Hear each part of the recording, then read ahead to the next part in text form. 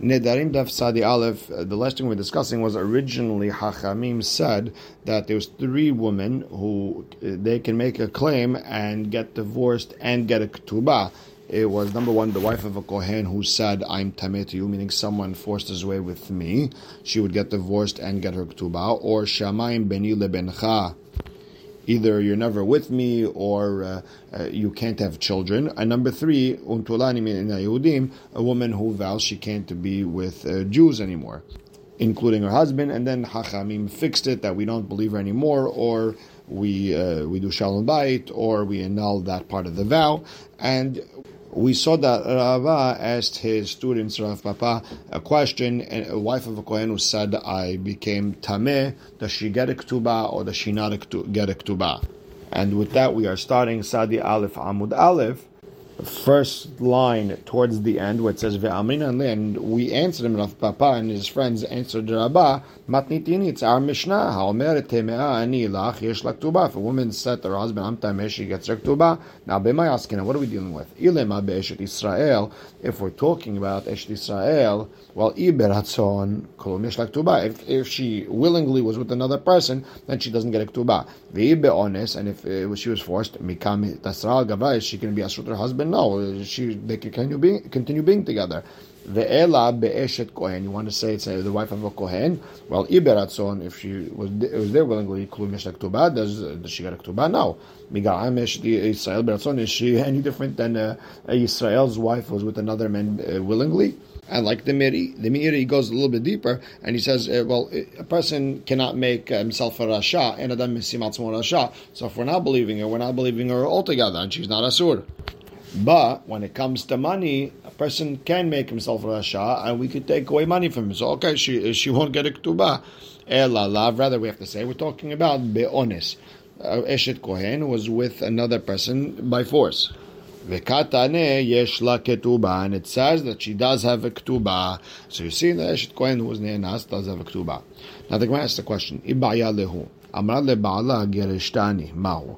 A woman comes up to her husband and says, you divorced me, the get was ripped, it got lost, and he says, no, I didn't divorce you. What would be the halacha? Do we let her get married to someone else or not? So, Amar Rav Amnuna Tashema. Come see from our Mishnah. Ha'omeret teme'ani lecha. A woman said, I am tameh to you, da'afilu le'mishnah harona. Even according to the second part of the Mishnah, that we don't believe them anymore. The katane lo mehemna, we don't believe. Ha'atam it's hu de mishakra. Over there, in that case, is because she'd lie. The yada'a de ba'ala lo yada'a ba, because she knows the husband doesn't know what really happened. Was she ne'enas or not? Aval gabe gereshtani. But when it comes to you divorced me, the yada'a ba, he knows if he divorced her or not. Mehemna, do we say we believe her? And she would even get a ketubah according to the Ran and other Rishonim. And the reason is the hazaka and isha me'iza panea bifnei ba'ala, because we have hazaka. And remember, hazaka is a very strong concept in Talmudic halacha, is that a woman will not be so brazen as to lie to her husband and say, you divorced me face to face, when it never happened. So if she's saying it, then it was true.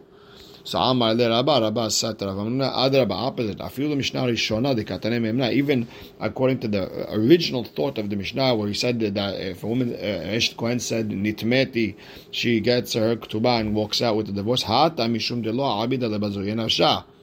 You could say over there is because a woman wouldn't embarrass herself and say that she's tameh if she really wasn't tameh, and that's what we believe there. But in this case with the divorce, the zimnin takif la min gabra. Sometimes she's upset at her husband, and because she's so upset, she'll be brazen and she doesn't care. She'll say, I got divorced just to get out. So the Gemara has a question. Mativ Rav Mishashia. A woman who says, Hashemayim beni lebencha, you can't have children, right? There's something wrong with you. The Mishnah Rishona, according to the Mishnah Rishona, the original thought where we believe her is Tiyuvta de Rabbah. Because according to Rabbah, it all depends if she would be embarrassed by it, by that claim or not. And by Hashemayim beni lebencha, there's no embarrassment for her. The opposite, she's saying something that's going to be embarrassing to him. We're saying we believe her even though she's not embarrassing herself. So the Gemara explains. Kasabara Bahatam, with that claim, Shammai beni Bencha, Kivan de lo sagela de lo amra, since she can't just say Shammai beni Bencha, she actually has to say not nice words. She has to say she'en yoreka hetz, that his zera doesn't come out shooting out like an arrow. So she's embarrassed to talk like that in front of Dayanim.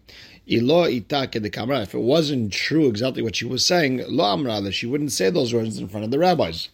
And that's why Rabbah would believe her over there, but when it comes to Gerashtani, could be she's just upset, and that's why she's saying it. So the Gemara has another question. Hashamayim beni lebencha de Mishnah Harona.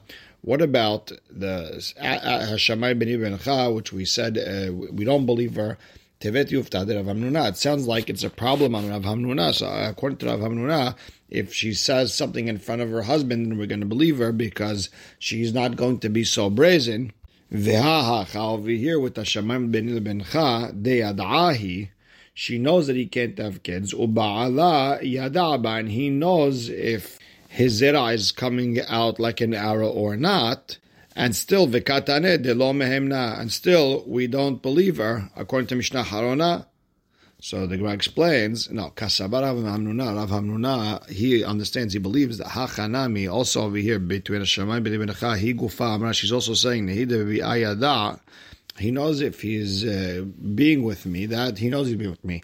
However, does he know how the zera is coming out? He can't feel how it comes out of his body. I do. So very well could be that she is lying according to Rav Hamnuna. And that's why, according to Mishnah Harona, Shammai beni Bencha is not accepted. Next, the Gemara is going to bring a couple of stories how a woman was thinking of another man and she made up a claim. So, Hahi etita, there was a wife of a Kohen, Dechol yoma de tashmish mikadma mashya yadeh legabra.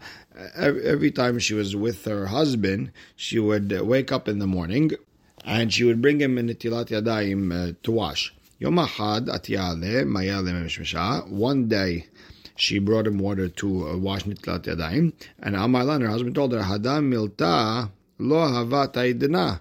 What are you talking about? This thing, meaning we were not together last night. Why are you bringing me water? Amrale, she told him, Imken, if that's the case, then maybe had min nochrim ahaloye dehavu hachaidna. You have to say one of these goyims who were selling tents, who was here last night, probably Aunt Lo, if not you, Dilma Minhon, maybe I was with one of them. So Amar Rav Nachman, when the case came in front of Rav Nachman, he believed that she was probably thinking of someone else, and whatever she said is worthless. And the Gemara continues, there was a woman, she wasn't happy with her husband. She was very sad. She looked like in pain. Something was bothering her. Amar la, so her husband told her, Haidna ma'ishana, why are you upset today? Amar le, so she told him, Me'olam lo tza'atan b'derech eretz ki haidna. You never made me suffer. You never hurt me so much when it comes to tashmish like you did last night. Amar la, her husband told her, Lo hava hada milta haidna. We were never together last night. I don't know what you're talking about. So she told him, if so, you have to say one of the goyim who were selling kerosene, who was here last night, was with me. Not you, and maybe one of them. Amar lehu Rav Nachman, and again, when the case came in front of Rav Nachman, he said, "Lo tashkihun ba, don't pay attention to that. The story, notenet ayneh be'acher havai. She's probably looking to marry someone else. She probably likes someone else." And ahu gavra da'ahava miharzek be'beta hu ve'inteta. There was a man who was hiding in the house, him and some other wife. Al ata mare de beta. The husband of that lady came to the house. Parte no'ef lehutza. This no'ef, this adulterer, he jumped out. He broke the fence of reeds of bamboo. Ve'arak, and he ran. Amar Rabba iteta sharia. Rabba said, no, she's mutar. She was not in mizana. Why? Because in mitad avad yisur, they really did an isur irchuse ava mirchas. He would have hid. He never would have ran out in front of everyone so everyone could see who he is. He would have hid. He would have made sure no one would have seen him. So obviously nothing really happened. It was just a fake, just to her to get divorced. And the Meiri says over here, you could explain it's already be Israel, and she was doing it on purpose. And the Gemara says, if if an adulterer walked into a house, he wanted to be with the woman, her husband came home, the adulterer went and he hid behind the shades right by the entrance of the house. And there was like cress over there, and a snake tasted from them. So the owner of the house, the husband, came in, he wanted to taste some of that cress, without telling his wife. All of a sudden, the adulterer popped up and said, hey, don't eat from that. A snake ate from it. Amar Rabba said, the wife is mutar. We're not worried that they did any avira together. Why? Because if they actually didn't isur, the guy would have been okay with the husband tasting and dying. He never would have warned him. The pasuk says that those who do gilui arayot, those who do adultery, they also have blood in their hands. It means we also suspect them of killing. The Gemara says pshita, it's pashut that if he did avira, he'd rather him die. So it's a simple halacha. So the Gemara says no, not exactly simple, because ma'odetema isura avad. Maybe I would have said, listen, maybe he didn't isur, he did adultery with that woman. And the reason he told him not to eat the cress, maybe he didn't want the husband to die. Why? Because he'd want to be with that woman in a prohibited way, because it's better that way. Because people like stolen water better, and hidden bread tastes better. So maybe he'd want the husband alive, just so he could continue enjoying everything in a prohibited way. Kamash Ma'alan, that she's muteret because they were not together. Because if they really were together, a person would rather the husband die than him living. And there's a fascinating ground over here who explains, if you look at it in a halacha perspective, l'chora, there was no kinui, there was no stira. Maybe she should be mutar to her husband, and really there's no reason to be oser. So he explains that really, when something like this goes on, really every Baal Nefesh, everyone wants to be strict on himself, should not go back with his wife in that type of case. Kamash Ma'alan, that now we're for sure telling you nothing happening, and even if you're Baal Nefesh, you don't even have to worry. Hadran alach ve'elu nedarim uslik ala masechet nedarim.